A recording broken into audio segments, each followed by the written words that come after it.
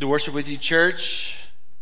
Glad to continue our sermon series on the fruit of the Spirit. If you're new with us this morning, we've been going through Galatians chapter 5 and looking at the different components of the fruit of the Spirit. And this is what it says in Galatians 5. It says, the fruit of the Spirit is love, joy, forbearance, or also known as peace, kindness, goodness, faithfulness, gentleness, and self-control. And against such things there is no law. Those who belong to Christ Jesus have crucified the flesh with its passions and desires, and since we live by the Spirit, let us keep in step with the Spirit. So every week we've been looking at the different parts of the fruit of the Spirit, and one of the things that I want you guys to just recognize as we've been going through this is that every single one of these parts of the fruit of the Spirit are relational.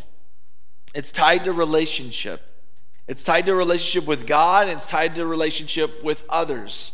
And so the real truth is that when it comes to looking at the fruit of the Spirit is a barometer of how well we do relationship with each other.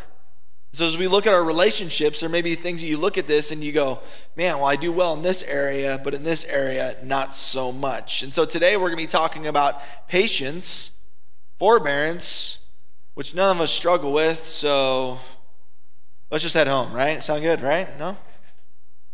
Patience is one of those that is challenging, maybe in different relational ways, in different relational spheres, but I think for all of us this morning, we're going to take a look and realize that we're called to be a patient people.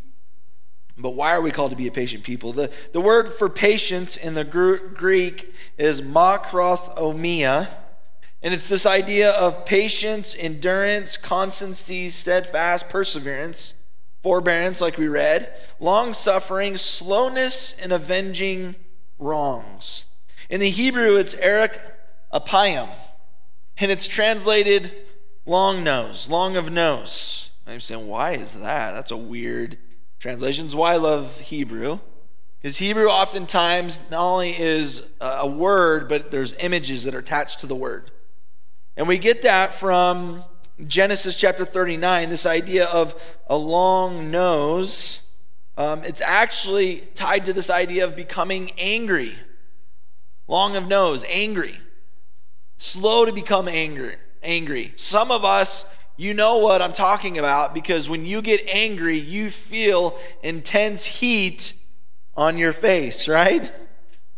You feel it, and you feel it maybe on your nose, your face. For me, when I get angry, it starts in my stomach, and it moves into my chest, shoulders. Anybody else relate to this, right? There's parts of our body when we become angry, become hot, become red, and that's what we see in Genesis chapter 39 when it talks about this idea of Potiphar becoming angry in the midst of a situation when it comes to his wife. And it says, when his master heard the story, his wife told him, saying, this is how your slave treated me. He burned with anger. It's translated, his nose turned hot.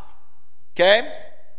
So Proverbs chapter 19, verse 11 talks about this. Good sense makes one slow to anger, slow to allowing your nose to become hot, long of nose. Does that make sense? It's another way we put it in our English is, do you have a short fuse or a long fuse? Right? Do you have a short fuse or a long fuse? Slow to anger, it is to his glory to overlook an offense. And so how is God described in regards to patience? Well, Exodus chapter 34, 5 through 6. The Lord came down in the cloud and stood there with him and proclaimed his name, the Lord. And he passed in front of Moses, proclaiming, the Lord, the compassionate and gracious God is, what's it say up there? Is what? Is slow to anger, abounding in love and faithfulness, maintaining love to thousands, and forgiving wickedness, rebellion, and sin. The writer in Psalm 103 says this about God. The Lord is compassionate and gracious, slow to anger, abounding in love. He will not always accuse, nor will he harbor his anger forever. He does not treat us as our sins deserve or repay us according to our iniquities. So this idea of being slow to anger, long of nose, God is described as patient, long-suffering, and a long-nosed God. That's what the scriptures describe him as. Slow to become angry, slow to become hot, slow to respond in anger. Does God get angry? Well, yes, he does get angry. We see through the scriptures, he struggles at times with his children, his humanity that he's created. He becomes angry. But God's anger, when he is angry, is calculated, and it's rooted in his love and justice for the good of his children and creation. It's not an anger that is just out of control, not just responsive out of every whim, but it's calculated, and it's rooted in his desire for his children to understand how much he loves them and cares for them. God is slow to anger and patient with us, even though we are the ones that's often causing the brokenness that we experience in the world. Right? Just yesterday, I was driving down the road, I-84, and I don't know if you guys have recognized, road rage is going up in the Treasure Valley. And I watched a dually literally ride both lanes of the freeway going 80 miles an hour. I'm like, what is this man doing? Well, then there's a little, I don't know what it was, a Mazda Miata or something, weaving in and out of traffic, and the dually thought it was his responsibility to keep him from passing him. And I'm watching road rage take place. I'm trying to focus what's going on ahead of me, but I'm also watching behind me. And then it dawned on me, I should get out of this situation. I have children in the car. I moved over to the side, but angry, full of rage, road rage. And we're the ones that contribute to the brokenness that we experience on earth because of the sin that we cause. And yet God is patient with us. God is really patient with us. Paul describes this in Romans chapter 2. Romans chapter 1, he talks about all the sins of the world, all the sins that take place. And then he says this in Romans chapter 2. You may think you can condemn such people, all these sinful acts. But you're just as bad, he says. You have no excuse. When you say they are wicked, you should be punished.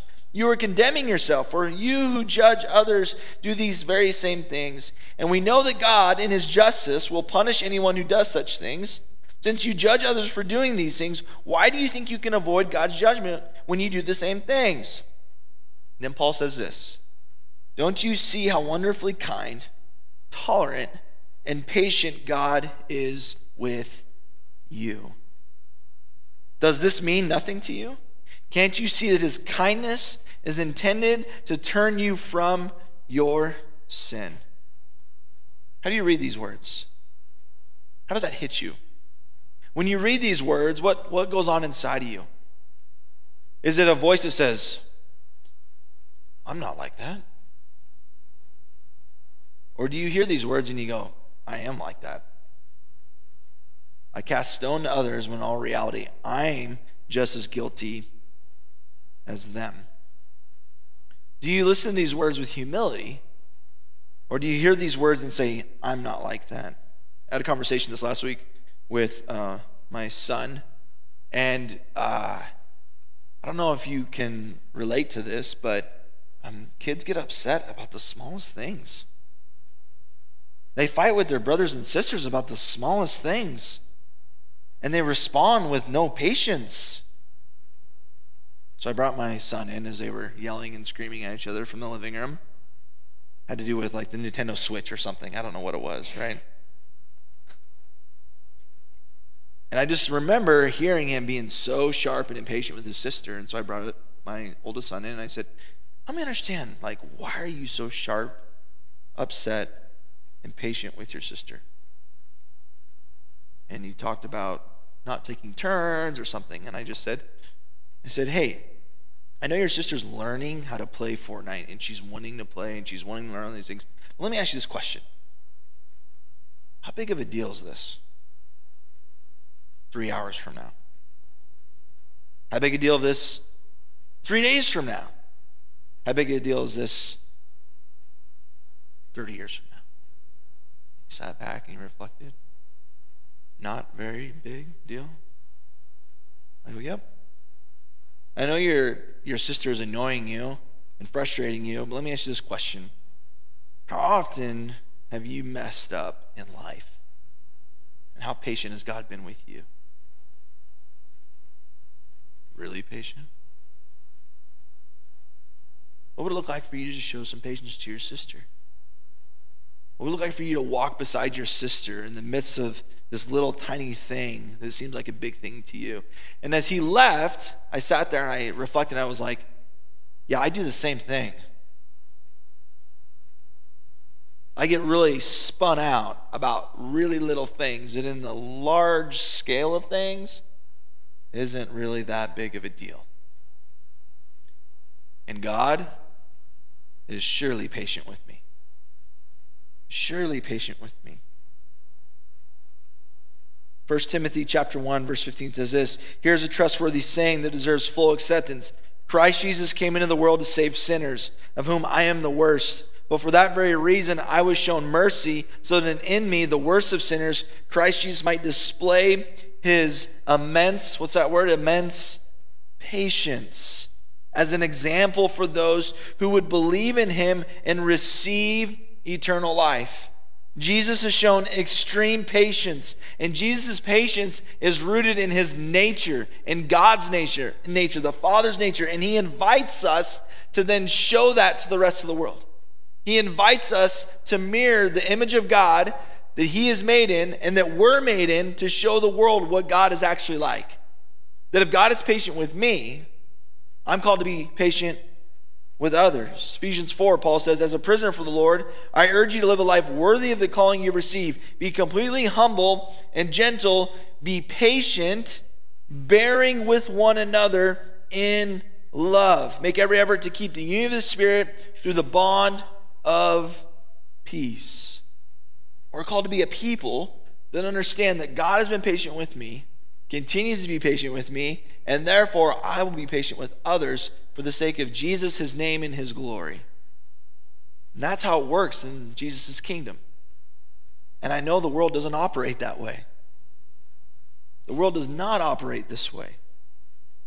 But we would be willing to have eyes and to see what God sees. Invite us in to be a people that are long-suffering, slow to anger, patient. Now, I know that for some of you, the reality of this idea that God is patient with you is actually a really hard thing to actually get a hold of.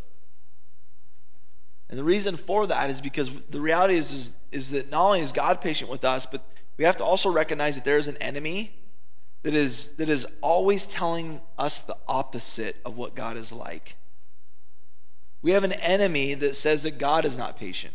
We have an enemy that says that God is disappointed in you. We have an enemy that says that God can't be happy with you.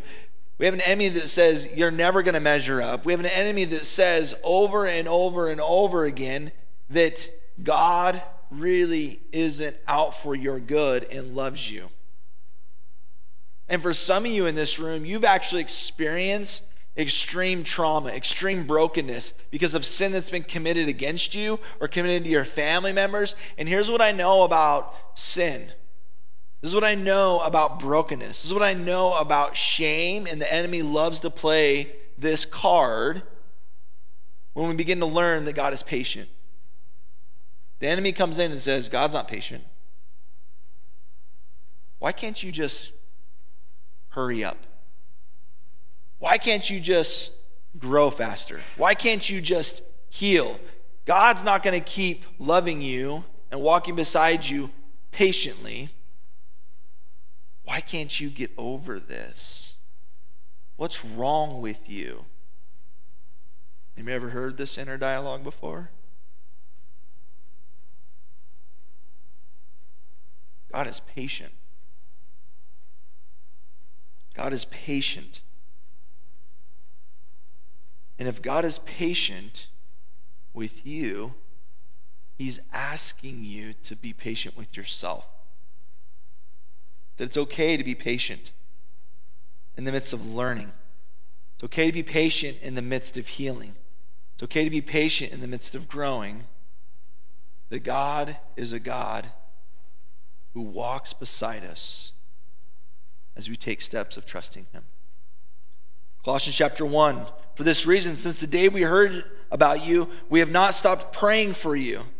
Paul says, we continue to ask God to fill you with the knowledge of his will through all the wisdom and understanding that the Spirit gives, so that you may live a life worthy of the Lord and please him in every way, bearing fruit in every good work, growing in the knowledge of God. You notice that word, knowledge of God. Knowledge of God. Knowledge of God. It keeps popping up. Being strengthened with all power according to his glorious might, so you may have great endurance and patience. And giving joyful thanks to the Father who has qualified you to share in the inheritance of his holy people in the kingdom of light. Growing in the knowledge of God, which then results in you being patient and having endurance. So for some of you this morning, you need to hear that Jesus is patient with you. You also need to recognize that you are called to be patient with yourself as you continue to walk with Jesus, trusting in him and growing in the knowledge of God, and you're called to actually be patient with others. And Jesus talks about this in the Gospels. He says, ultimately, that the greatest commandment is to love God with all your heart, soul, mind, strength, and to love your neighbor as yourself. You could take all the fruit of the Spirit and do the same exact thing. Well, we're supposed to love God and love your neighbor as yourself. Joy to the Lord, joy to others, experience joy to yourself. You cannot give somebody something that you have not received for yourself. This includes patience. Patience and understanding that God is patient with you, patient with yourself, and patience to others. So let me ask you this question. Are you long-nosed? Are you long-nosed? Are you patient? Do you have a long fuse or a short fuse? Do you want to get what you want in situations, or do you think about others first? I just want to ask you a couple questions. When driving behind a slow person, how do you respond? Pass them. So there's 3 options, Kevin. 3 options. Do you tailgate, switch lanes, and speed like a hot-nosed fool? Do you attempt to get around the person, but do it passive-aggressively? Guilty. Do you stay behind them? Pray for patience and choose not to villainize them. When you're waiting for important results from the doctor, do you check constantly on your phone or email and sigh in disgust every time you don't get clarity and just feed the anxiety? You know the sigh, right?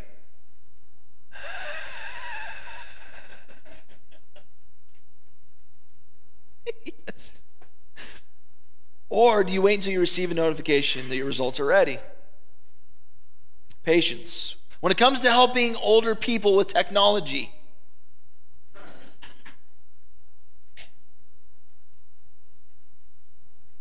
you can't wait to show them. You can't walk beside them, so you snatch it from their hands and just do it yourself. You don't want to help, so you don't do anything. Or are you willing to help and show them step by step by step multiple times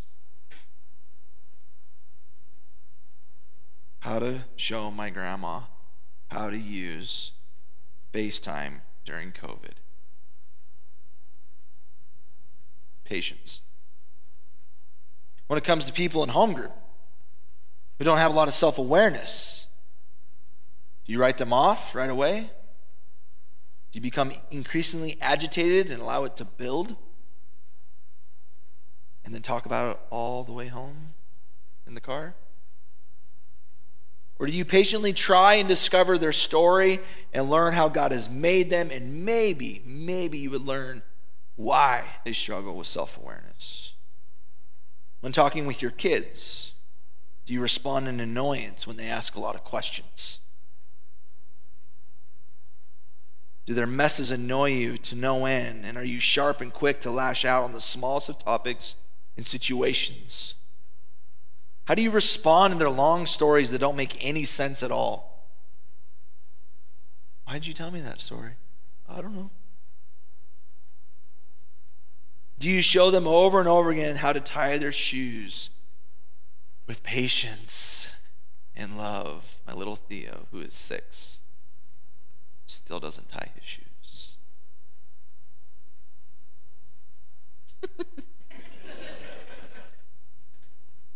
Do you correct them calmly over and over and over again before you respond with sharpness? Here's what I know.